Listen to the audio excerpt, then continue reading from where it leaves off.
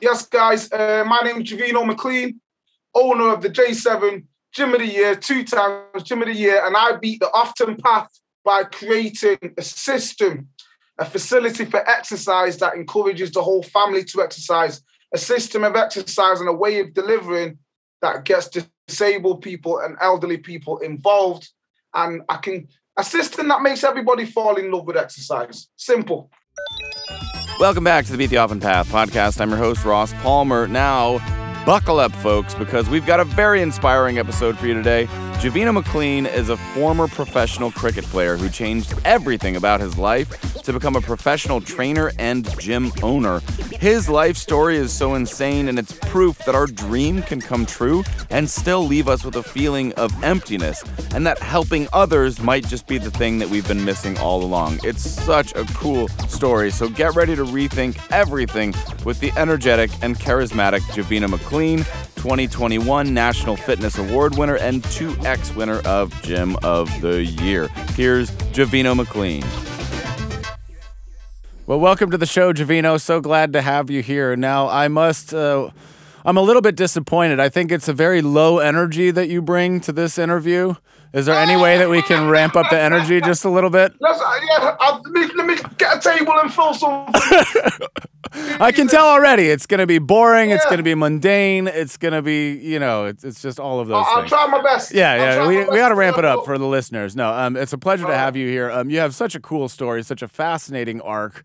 I loved watching what you have done, and especially your mission and what you prioritize in the work that you do. Yeah.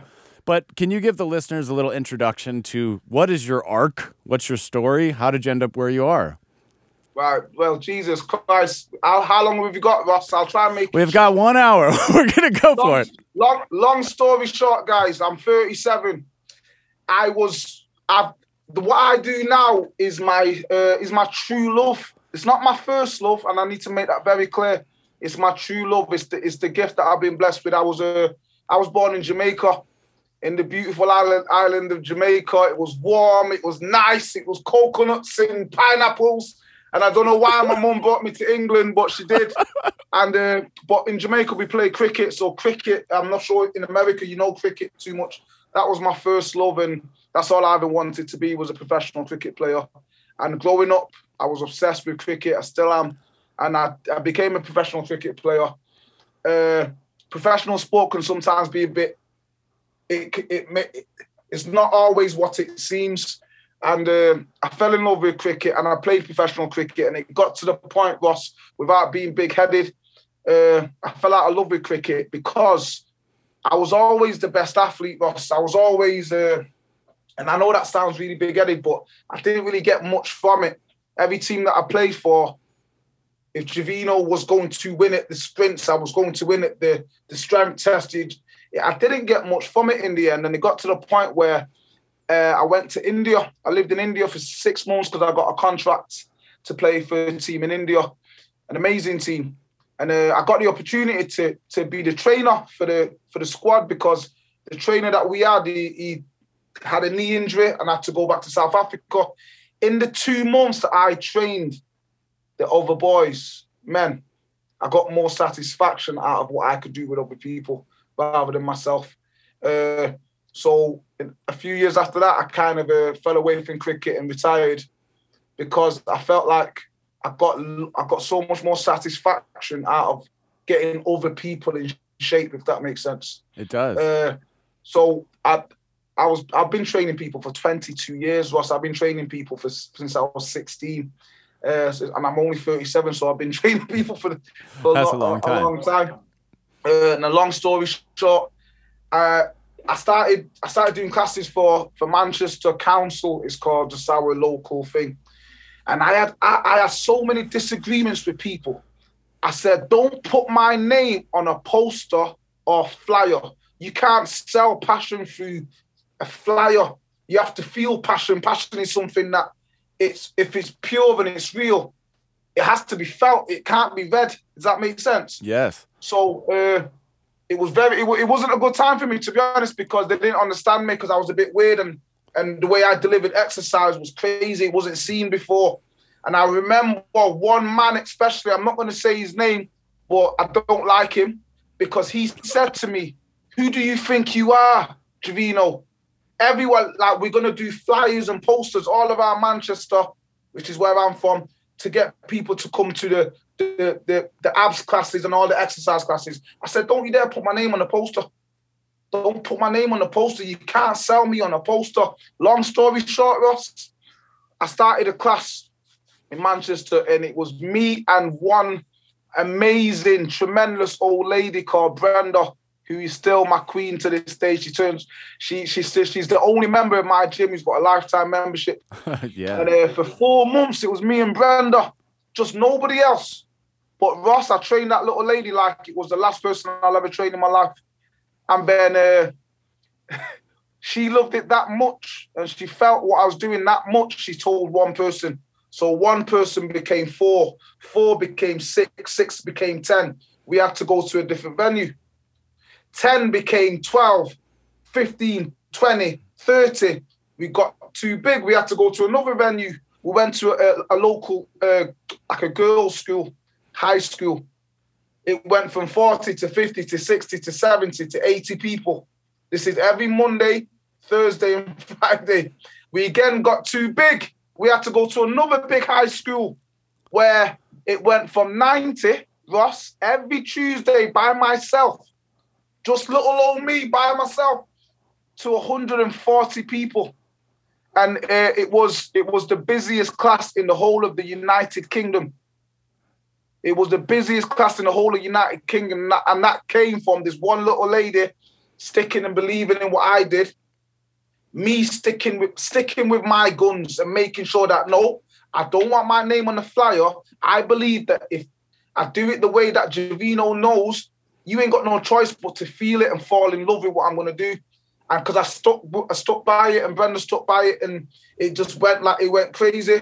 I ended up having the busiest class in the whole of the UK. To this day, it's still a record unofficially. And because there's no, people have counted it on stats, but there's no, so it's official, but it's unofficial. To this day, no one's ever come to me and had said that they've had more people at a class. But the mad story is, Ross, even I worked for the people that I was working for over 10 years. 13 years ago, in my mum's kitchen, I've written on a piece of paper, blank piece of paper in my mum's kitchen, my vision, and I called it J7.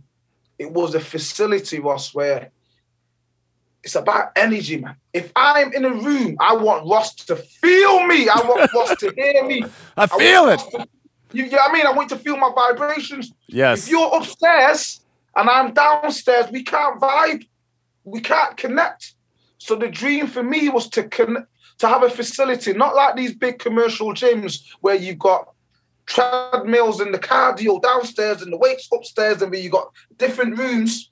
I wanted a place that was one floor where everybody could be together. We could all be doing different things, but I could look up and say, Ross, let's go. You can look up and say, yeah, and then and the love is kind of contagious and the energy can flow.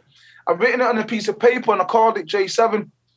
And the plan was to have a facility where the whole family could come to, because I hate gyms, Ross. So quick question, Jovino. Quick question. Why do you hate people so much? I don't hate I'm just kidding. I'm just messing with you. No, obviously you're a man who loves the people. I do that to everybody. No, you love people. I love every piece of that story. And there's so much. All right, I want to get into the gym as it is today, but I want to kind of go back to the beginning because there's so many amazing things that you just said there. The first, and I think a lot of people will feel this, is that you had one dream that turned into another dream.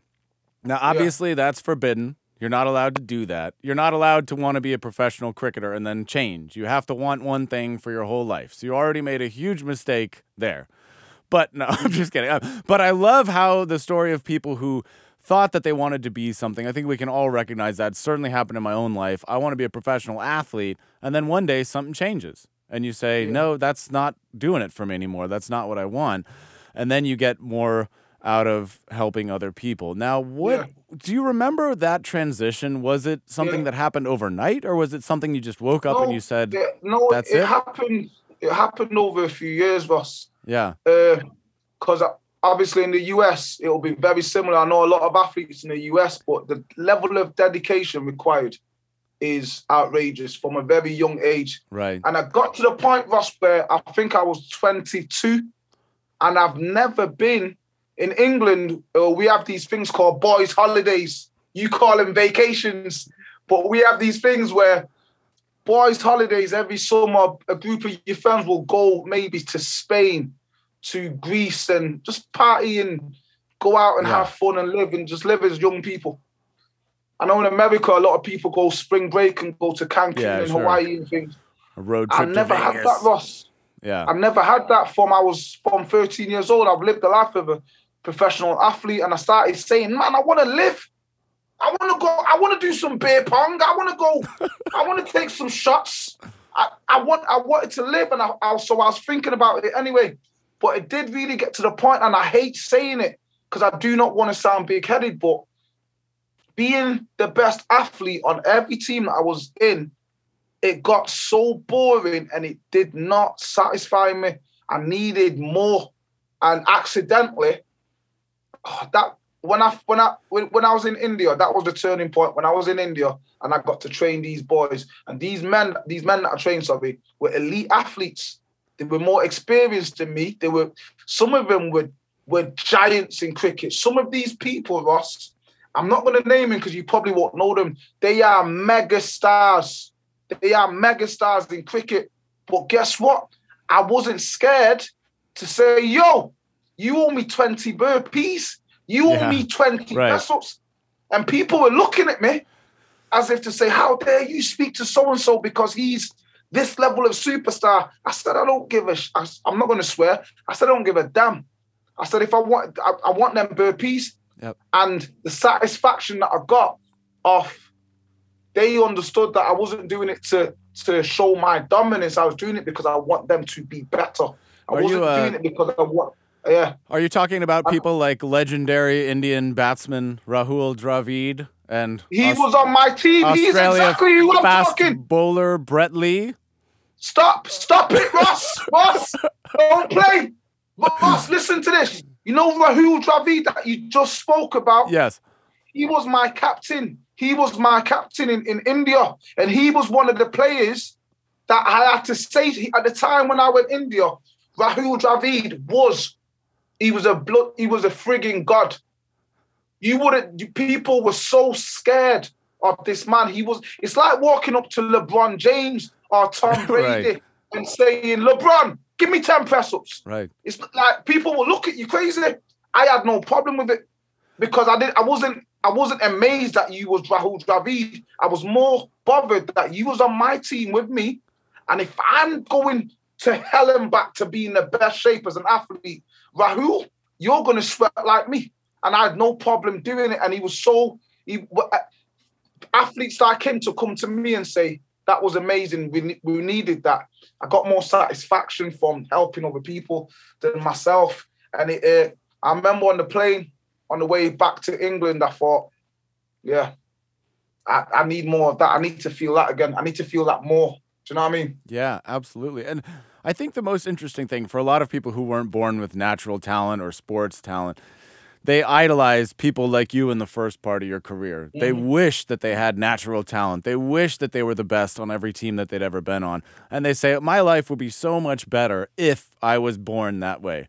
And here you are saying, I was there. I did that. Yeah. And it didn't bring me satisfaction. I love that.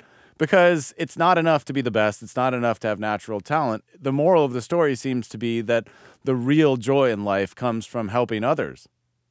Yeah, man, definitely. And I think I'm 37, Ross, and as I get older, I start understanding myself a bit more. And I think to know yourself, you got to really know yourself to grow yourself. And I think a lot of people, when they're trying to go down a path, they think if that path doesn't work out, they've failed. It doesn't necessarily mean that. You could decide to go down a certain path and then you find yourself a little bit more and you realize the path that you chose isn't for you, it doesn't mean that you failed. It just means that you have to find a different path, a path that is more true to you. And I think a lot of young people will sometimes look at it as a failure. Some people will. That's why a lot of young athletes in the UK at the moment have I know it gets a bit dark to say, but have committed suicide. I'm not sure what it's like in the US, but young footballers, soccer players in the you call it soccer. Yes. We call it football. I like your word but better. A lot of young players in the UK, Ross, if they get released, if the contract gets finished and they don't get re-signed, they're committing suicide, and it's a very horrible.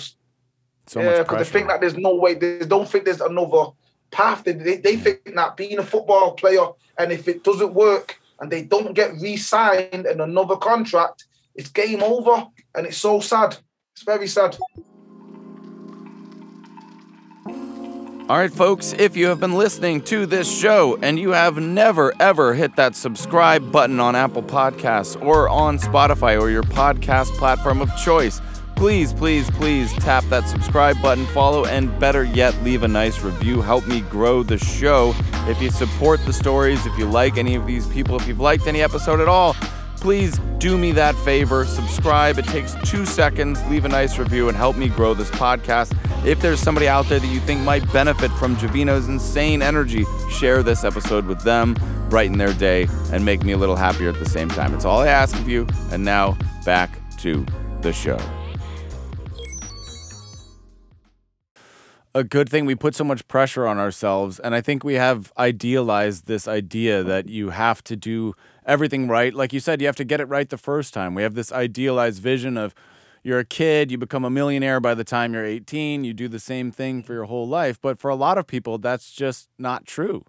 For a lot of people, they're going to take different turns. They're going to get off of what they think the main path is, and they're going to hopefully find something new. And for me, I was never an athlete of your caliber, but soccer was my whole life. Football was my whole life until I was about 15 years old. Then I had one of those classic knee injuries in a game. ACL, MCL, meniscus, the unhappy triad, as they call it. Boom, my soccer career was over. And I thought it was the end of my life in that moment. I thought that was it. I was done. I couldn't have imagined ever being happy again. But then I discovered theater, and I discovered improv comedy, and I made new friends, and I was on crutches making people laugh and being in front of an audience. And then I found something that I loved even more. So it's great to hear you say that a lot of these people who put so much pressure on themselves to be professional athletes, they don't need to do that, because something else even better could be waiting for them around the corner that they might not see. Can I ask you a question, Ross? Yes, sir. Can I ask you a question? Yes. You know, when you stopped playing soccer, how much time did you spend alone? In the beginning, a lot. In the beginning, how was that? It was horrible. It was awful. I remember when I got the news, because I called the doctor, and I went into the doctor. They did the test, they did an MRI, and then you're waiting for the results of that to come back. Yeah. So it was one of those classic things where you get a phone call and you're nervous, and because they originally said that maybe I hyperextended my knee, that it was a 6 to 8 week recovery. And then you get that phone call and they say, nope, everything's blown out. You need surgery. You might not even walk again for the next 9 months. And it's probably going to be at least a year before you can even think about running again if you get the surgery. So it's one of those things where my whole world was just ripped apart. I think I took a 2-hour-long shower just crying in the shower. It was horrible. Wow. And I just thought my whole life was slipping away from me. So the beginning was very, very hard. Yeah, I understand. The only reason why I asked is mine was the opposite. Yeah, that's so funny. Opposite, where I understand exactly, and that's why I think it was. This is why at the start of the show, as I said, it was my first love, cricket. It wasn't my true love, because I remember when I started thinking about being on the other side, rather than being the athlete, being a coach, being a trainer, getting people in shape. I spent a lot of time alone, and I feel like the time that I spent alone, I don't mean that in a sad way, like I didn't have my family or my friends or whatever, but I remember I used to make sure that I went out by myself just to train and just to be at one with myself.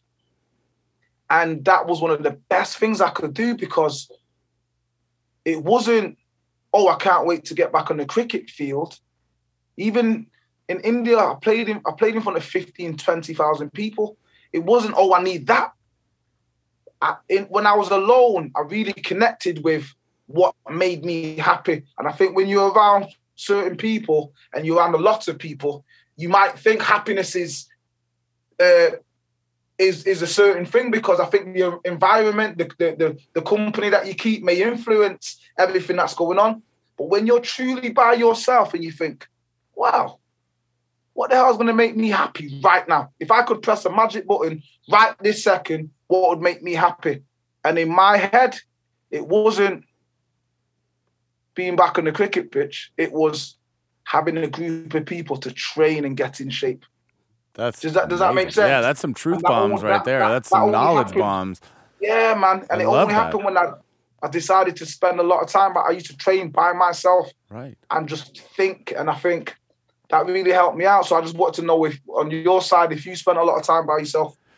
In the beginning, I did. Yeah, I rode my bike a lot. It was the only thing I could do before the surgery. Yeah. You can do almost anything to your knee and still ride a bike. For people listening, you just can't run or turn or cut any corners. Yeah, there was a lot of that.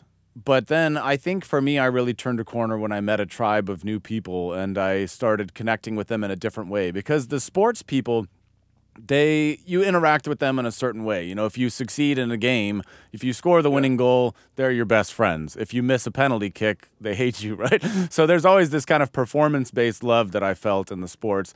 And then I kind of met new people who embraced me for who I was, and they accepted me just for all of what I was doing. And that felt really new and interesting. And then I realized, okay, I can form newer, better friends. I can make newer, better connections with people who get something else about me. But that process took quite a while, months, I think, before I was really happy again. Acceptance is major, man. Yeah. I think you just said it then, just feeling accepted. I think when people decide to change path, a big question is, am I gonna be accepted on that path? You was a soccer player, so you came from a certain environment. You're gonna say, okay, maybe in theatre or in the comedy or whatever you chose to do, are they gonna accept me? And I think that's a natural question to ask yourself. And to be honest, I learned very early, it doesn't matter if they accept me, as long as I accept me. As long as I accept me, that doesn't really matter. And I had a few questions for myself, man. Yeah. I had a few questions for myself when I decided to change. And I ended up saying to myself from very, very, very early, there's nobody on the planet that can be me better than me. I love me so much, Rossi. Yeah. Well, this brings up another point. Everything you've said is a brilliant piece of advice. I feel like so many amazing things. But there's this moment, and I think a lot of people can identify with this, where you have a taste of something that really moves you. You train other people, and you have a taste, and you say, wow, something inside me came alive. Something was turned on by doing this. And then you've got this moment where from that, you say, I'm going to start a gym, and you're training one little old lady whom you love. And there's this giant gap between the moment that you make a decision on a new path where you have a spark or you have something that pushes you forward, but then you've got this work to do. And it might be months, it might be years where you're training alone. And so many people, I feel, quit on that part of the journey. They say, I've only got one person. It wasn't meant to be. I wasn't meant to be a trainer. Looks like I made a huge mistake, and that's the end of it. But you kept going. What was it that helped you keep going and keep the faith that eventually this was going to turn into something that would be what you wanted it to be in the hard moments? Well, a few things, Ross. Firstly, I'm the best. And I say that from the purest part of my body. And I mean that I'm the best. There's nobody on this planet that can do what I do. I truly believe that. But money over happiness is something that a lot of people battle against. Money over happiness. And are you willing to sacrifice that money for your happiness? If you are willing to do that, you need to make sure you love what you do. Because if you chase money, you'll never catch it. So when I worked for Manchester, it's called Manchester Council. And 13 years ago, when I written it on a piece of paper, I was paid very well. I was paid very well. And I even remember the conversation with my parents and my wife. And I said, you all know what I want to do. I'm going to take the step. And do you ever tell somebody something, Ross, and everybody kind of goes, are you sure? You get paid so much from them. Are you sure? That's every day of my life. All of that money for what you want. And I said, listen, whatever they pay me, I'm worth 50 times more. I may not get it in the first year or the second year, but the love that I've got for this, the gift that I've got for this, it ain't never gonna die out. If anything, it's gonna come like a tornado and get bigger and bigger. So you have to stick with me. And even if you don't stick with me or believe in me, my belief in myself will fill up an arena. And people don't want to take the gamble and lose money for their happiness. And the turning point was J7 has been alive for 13 years. It's only been open for 4 years. I only opened it 4 years ago officially because my son was born. My son was born in 2015.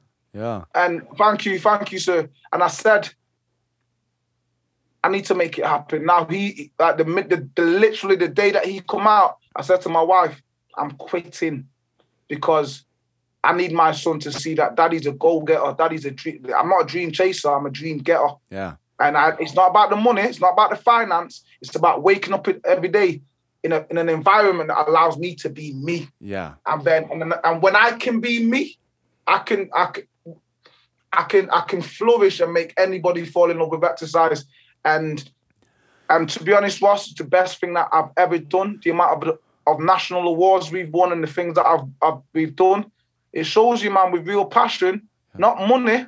Money will come and go. But a lot of people have got amazing dreams and they've got an amazing desire to do it. And they've got amazing passion. But the passion, it can't be online with the money. It can't. If it's a race with passion and money, it can't be close. Your passion needs to be up there in order for your money to grow.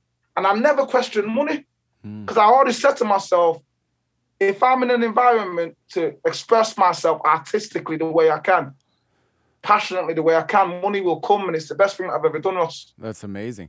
Do you ever feel like you just might be happier, wearing a suit and tie, sitting in a cubicle somewhere, working at a computer? Are you sure that's not what you're meant to do? Because that's kind of the energy that I'm feeling, You sure you wouldn't just rather 9 to 5, punch in, punch out? No, every day I wear shorts and sliders. I listen to Tupac and Justin Bieber. I eat a waffle every day. Every day. I eat a waffle every day. That's it. The key to success, folks, eating a waffle every day. It starts with a waffle. My daughter would agree with that. She loves waffles. You know what, Ross? Yes. When you choose a different path, everybody is going to question and scrutinize and make you feel like you've done the wrong thing. Everyone. You've probably had it yourself when you go down a different road. There's so many people that are going to say, Ross, are you sure?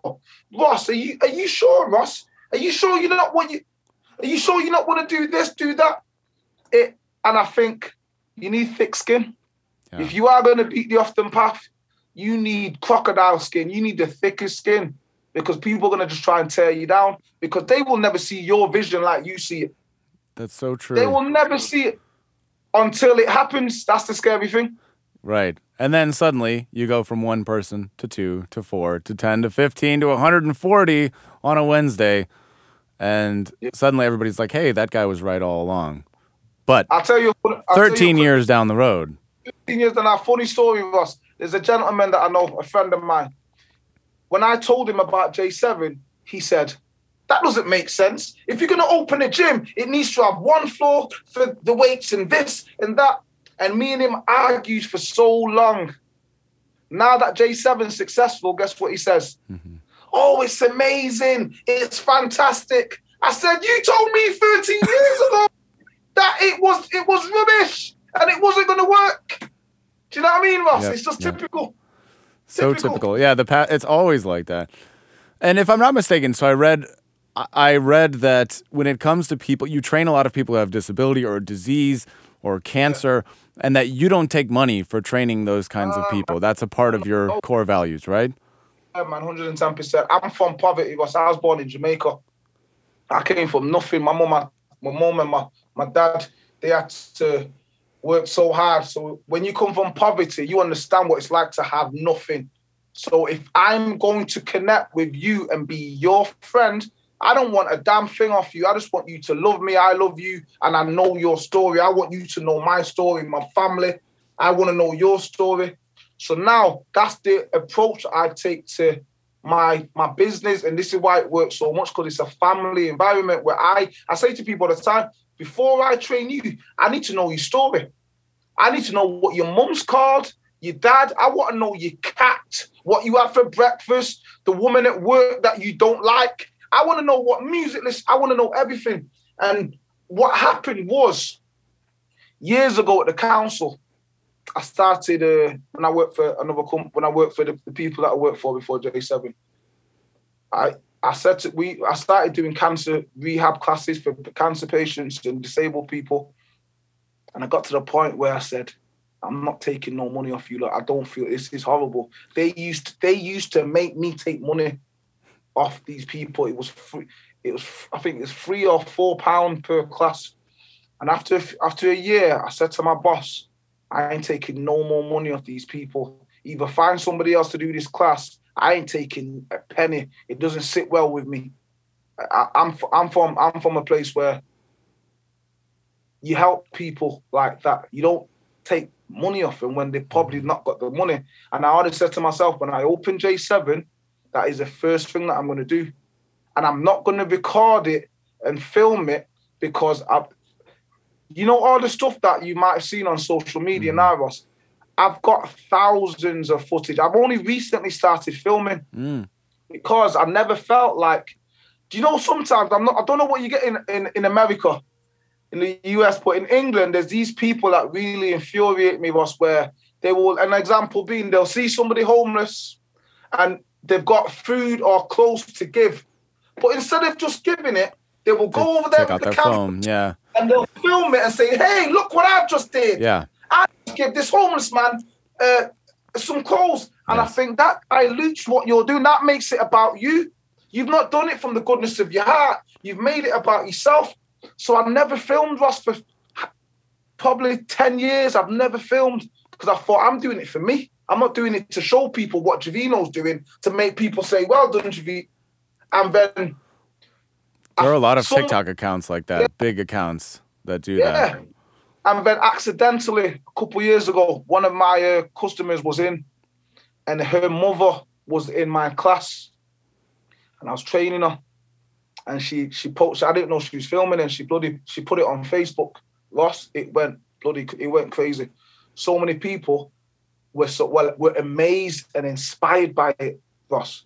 And then I thought, oh my God, I might have to start filming because I couldn't believe how many people were so inspired and moved and motivated by it. So I thought, let me start filming.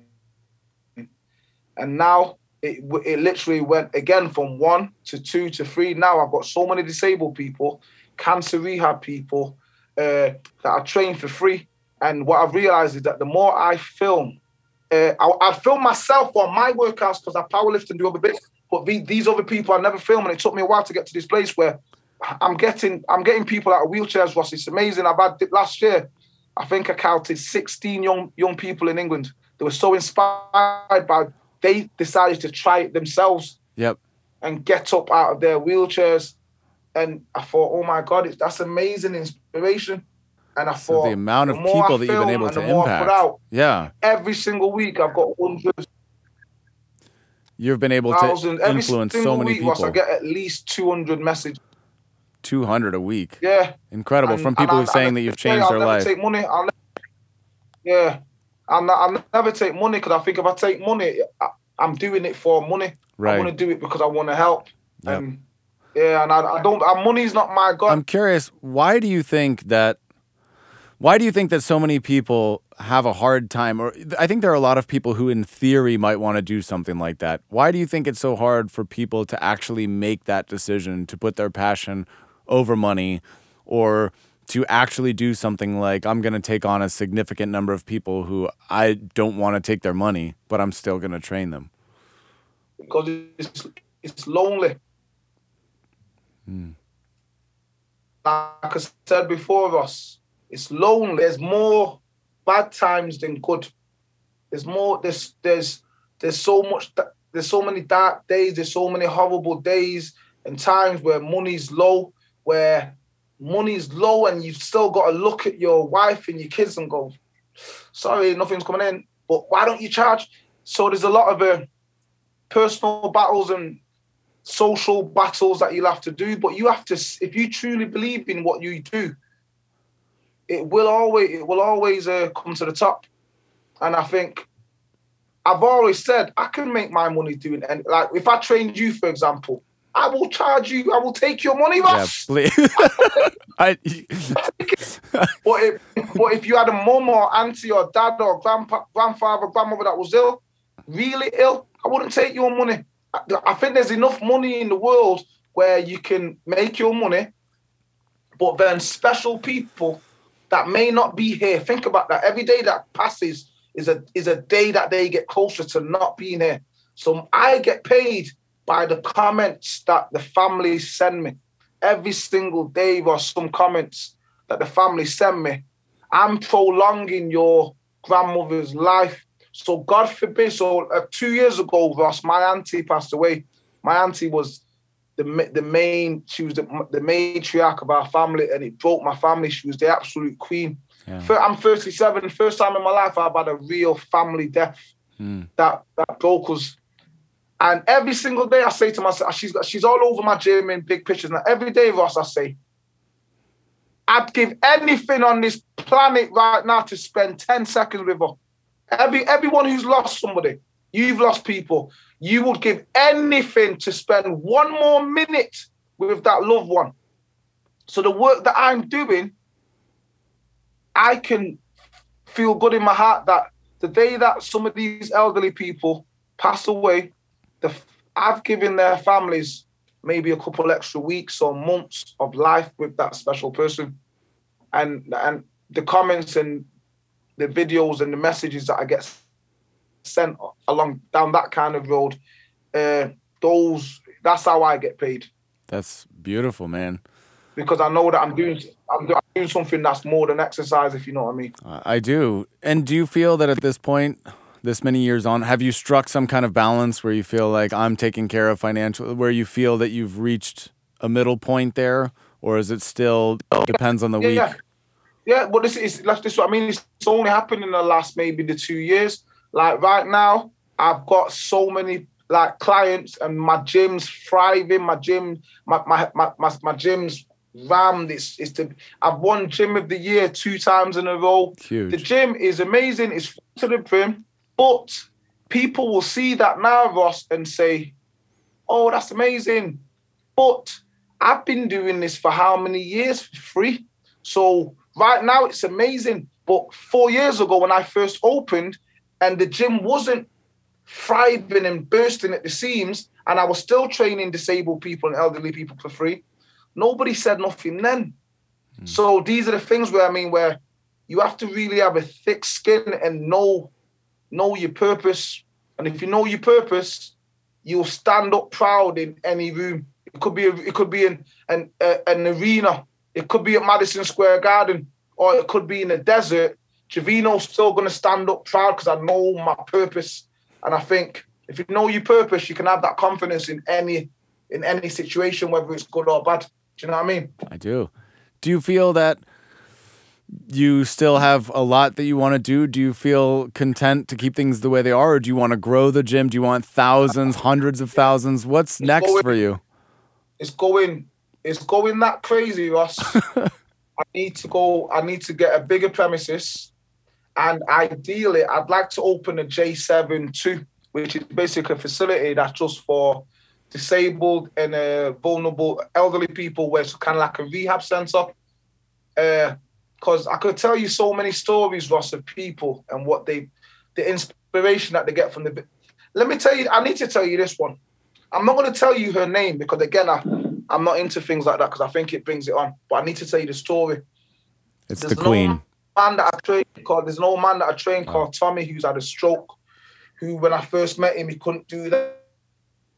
And now he can get his arm up. He's amazing. So Tommy, amazing character. There's a lady that sent me a video saying she lives in Ireland, Northern Ireland. She's had dementia for the last 12 years. And she's also got quite a few things wrong with her. Quite a lot of things. But she said after watching the video, she was that inspired. She's never, where she lives now in an apartment in Northern Ireland, she's never walked to the local shop, the local grocery shop. She's never been because she didn't feel confident to go. She didn't feel like she could go there. So she'd wait for her daughter or her son to come to send him to the grocery shop. She said after watching my video, she walked to the shop. It took a long time. She walked for 5 minutes and then she stopped, chilled, got a breath. Then she went again. And then she got there and she sent me a video when she came back, crying, saying that if it wasn't for watching my videos, she would have never have walked to the shop. And she's been at that home for 12, 13 years. And look, my little video that it took me 45 seconds to film has inspired this woman enough to do something unbelievable like that. You feel what I'm saying? I do. It blows me away, Ross. That's why I've got to keep on going. We don't know the impact that we have. Yeah. We don't know who needs to hear what it is that we have to say. Exactly. But somebody does. Somebody might. Somebody out there. Could be in any country. That's the power of the internet. Could be literally anywhere in the world. And inspiration comes from the weirdest places. Inspiration can come from a person, a voice, a picture. It can come from anything. I had a woman from America who messaged me. She was from Nebraska. Nebraska. She's from Nebraska. She's got diabetes and she had, I think she had angina, and I think she had maybe Parkinson's as well. But she's in a wheelchair. She watched a video with me and one of my young boys called Dayton, who's in a wheelchair. And all it was with Dayton is a young, amazing, beautiful boy. And I just kept on throwing him balls and he's throwing him over his shoulder. But every medicine ball that I threw got heavier. It got on. And it was an amazing video. She watched that video and she's in Nebraska. I don't know where Nebraska is. I couldn't even tell you. But she filmed herself in her garden, in her wheelchair, with somebody, I think it might have been a son or husband, throwing, I think it looked like hay or balls of grass or something. And she was replicating what she's seen in my video.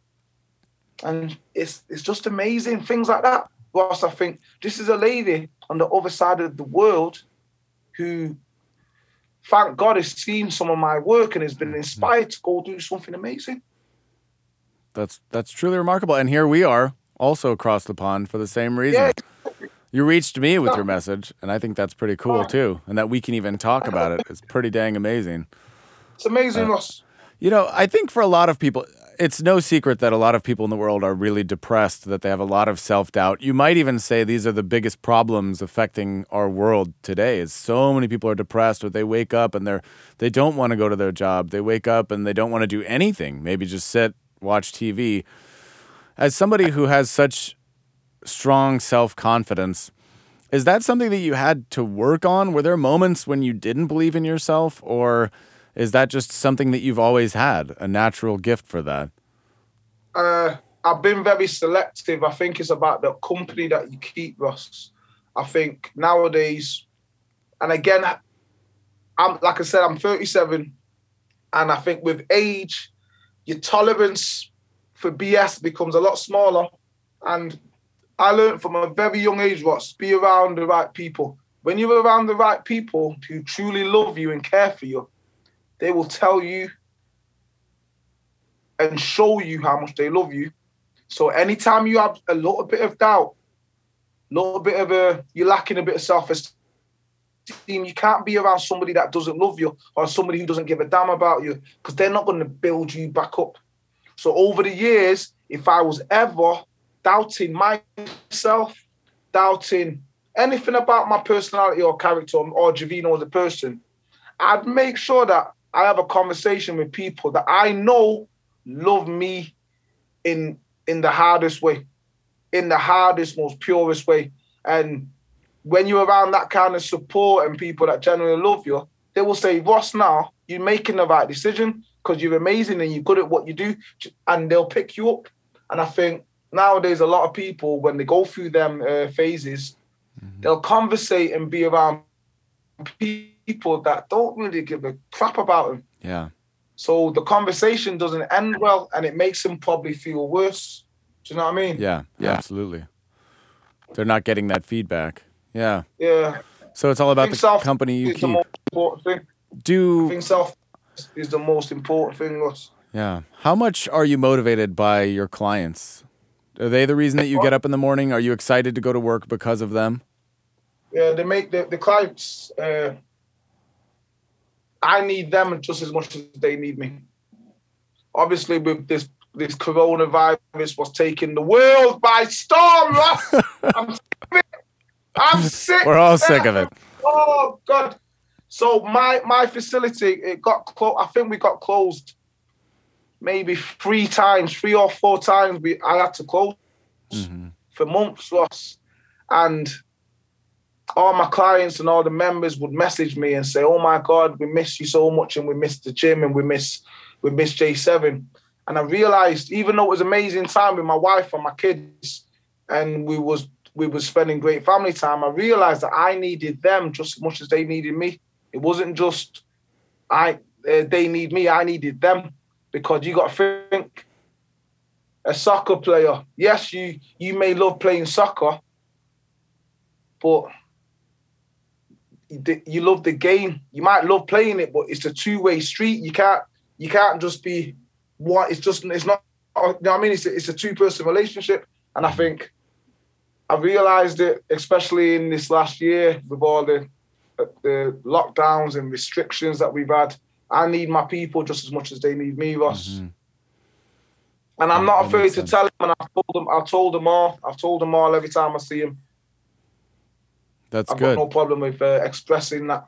That's really good. And yeah, coming back to sports, the audience or the fans, they only love you when you do something good for them, right? Again, if you score the winning goal, you're a hero. But if you miss a penalty kick, you're nothing.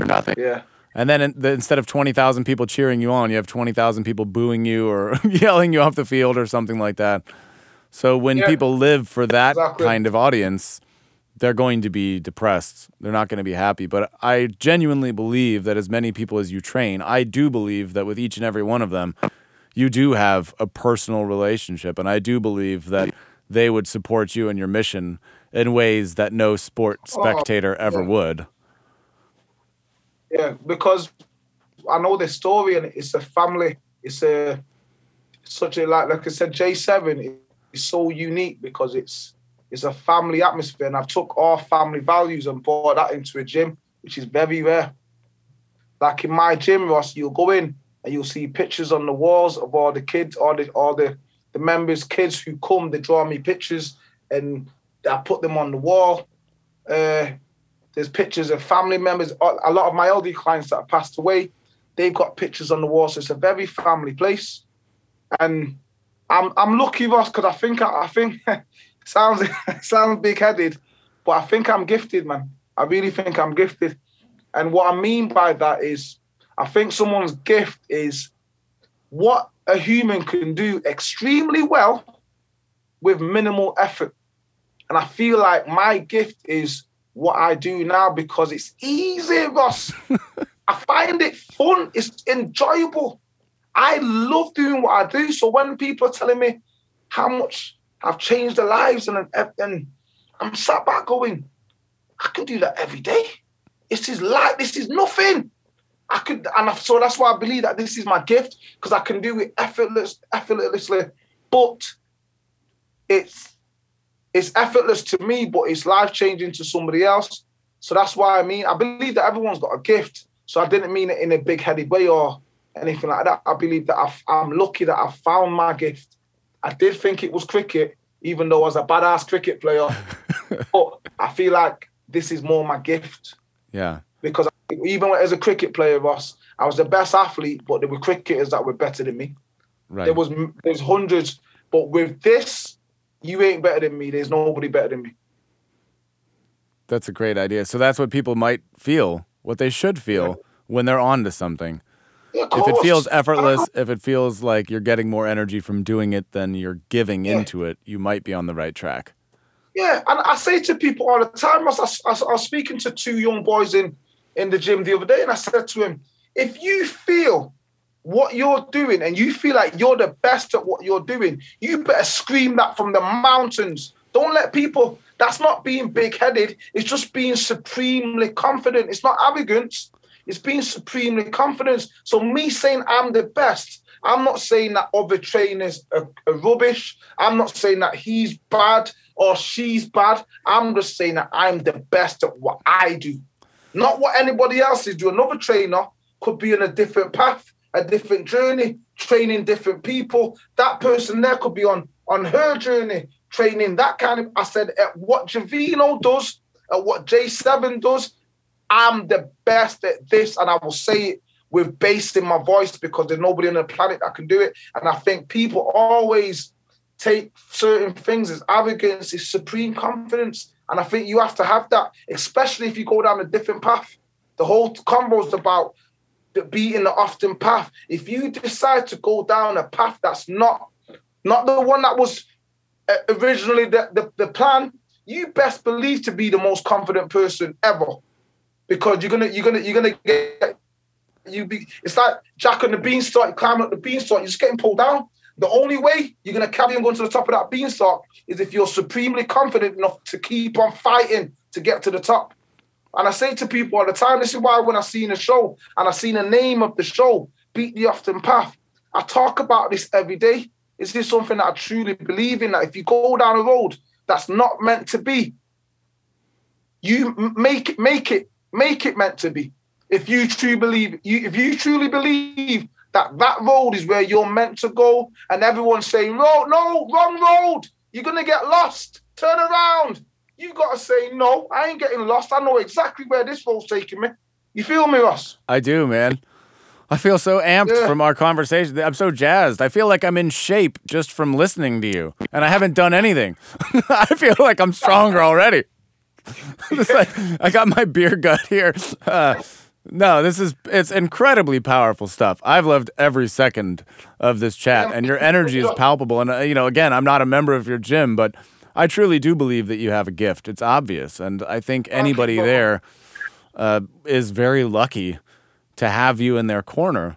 And I just think it's so wonderful that you have found that for yourself and that you have dedicated your life. And that, again, like you said, coming from humble origins, that you have stayed true to that and to where you're from. So few people seem to do that. There's nothing so hard about it, but I wouldn't be talking with you if I didn't see that aspect of your work. Oh, thank you, man. That's the part of your story that I really enjoyed. Because anybody could have a successful gym. Anybody could have 100 people. That's not what's important to me. What's important is that you stayed true to yourself. And what's important is that you did it in your way. And like you said, you might have had a boss or somebody else who said, hey, don't do it this way. Or even a family or other people who said, hey, you need to charge money for these people. And you didn't do that because you had conviction. That's what I admire so much about you. So I'm just going to consider me one more person from a place that you don't know. Just, saying good job. Saying definitely. Thank you, good on you. And I really enjoy talking to you. Keep on rocking, my man. I really enjoy talking to you, man. Stay in contact, Ross. Oh, for sure. Stay in contact. I want to know your journey. Well, before we do that, I will absolutely stay in contact with you. But I want to give you the last word here. So I want to give you the floor. You can promote whatever you want to promote, or tell people to follow whatever you want to follow. Or if you want to give a last piece of advice, I'm going to let you close this thing out. Okay. The only thing that I really want to say, I don't want to promote nothing. I don't want to promote nothing. All I want to say to people, anyone listening, is you're the most important thing. Yeah, prioritize yourself. This is your life. Every day that goes past, every second that goes by is one step closer to not being here. So make sure every day is a big day.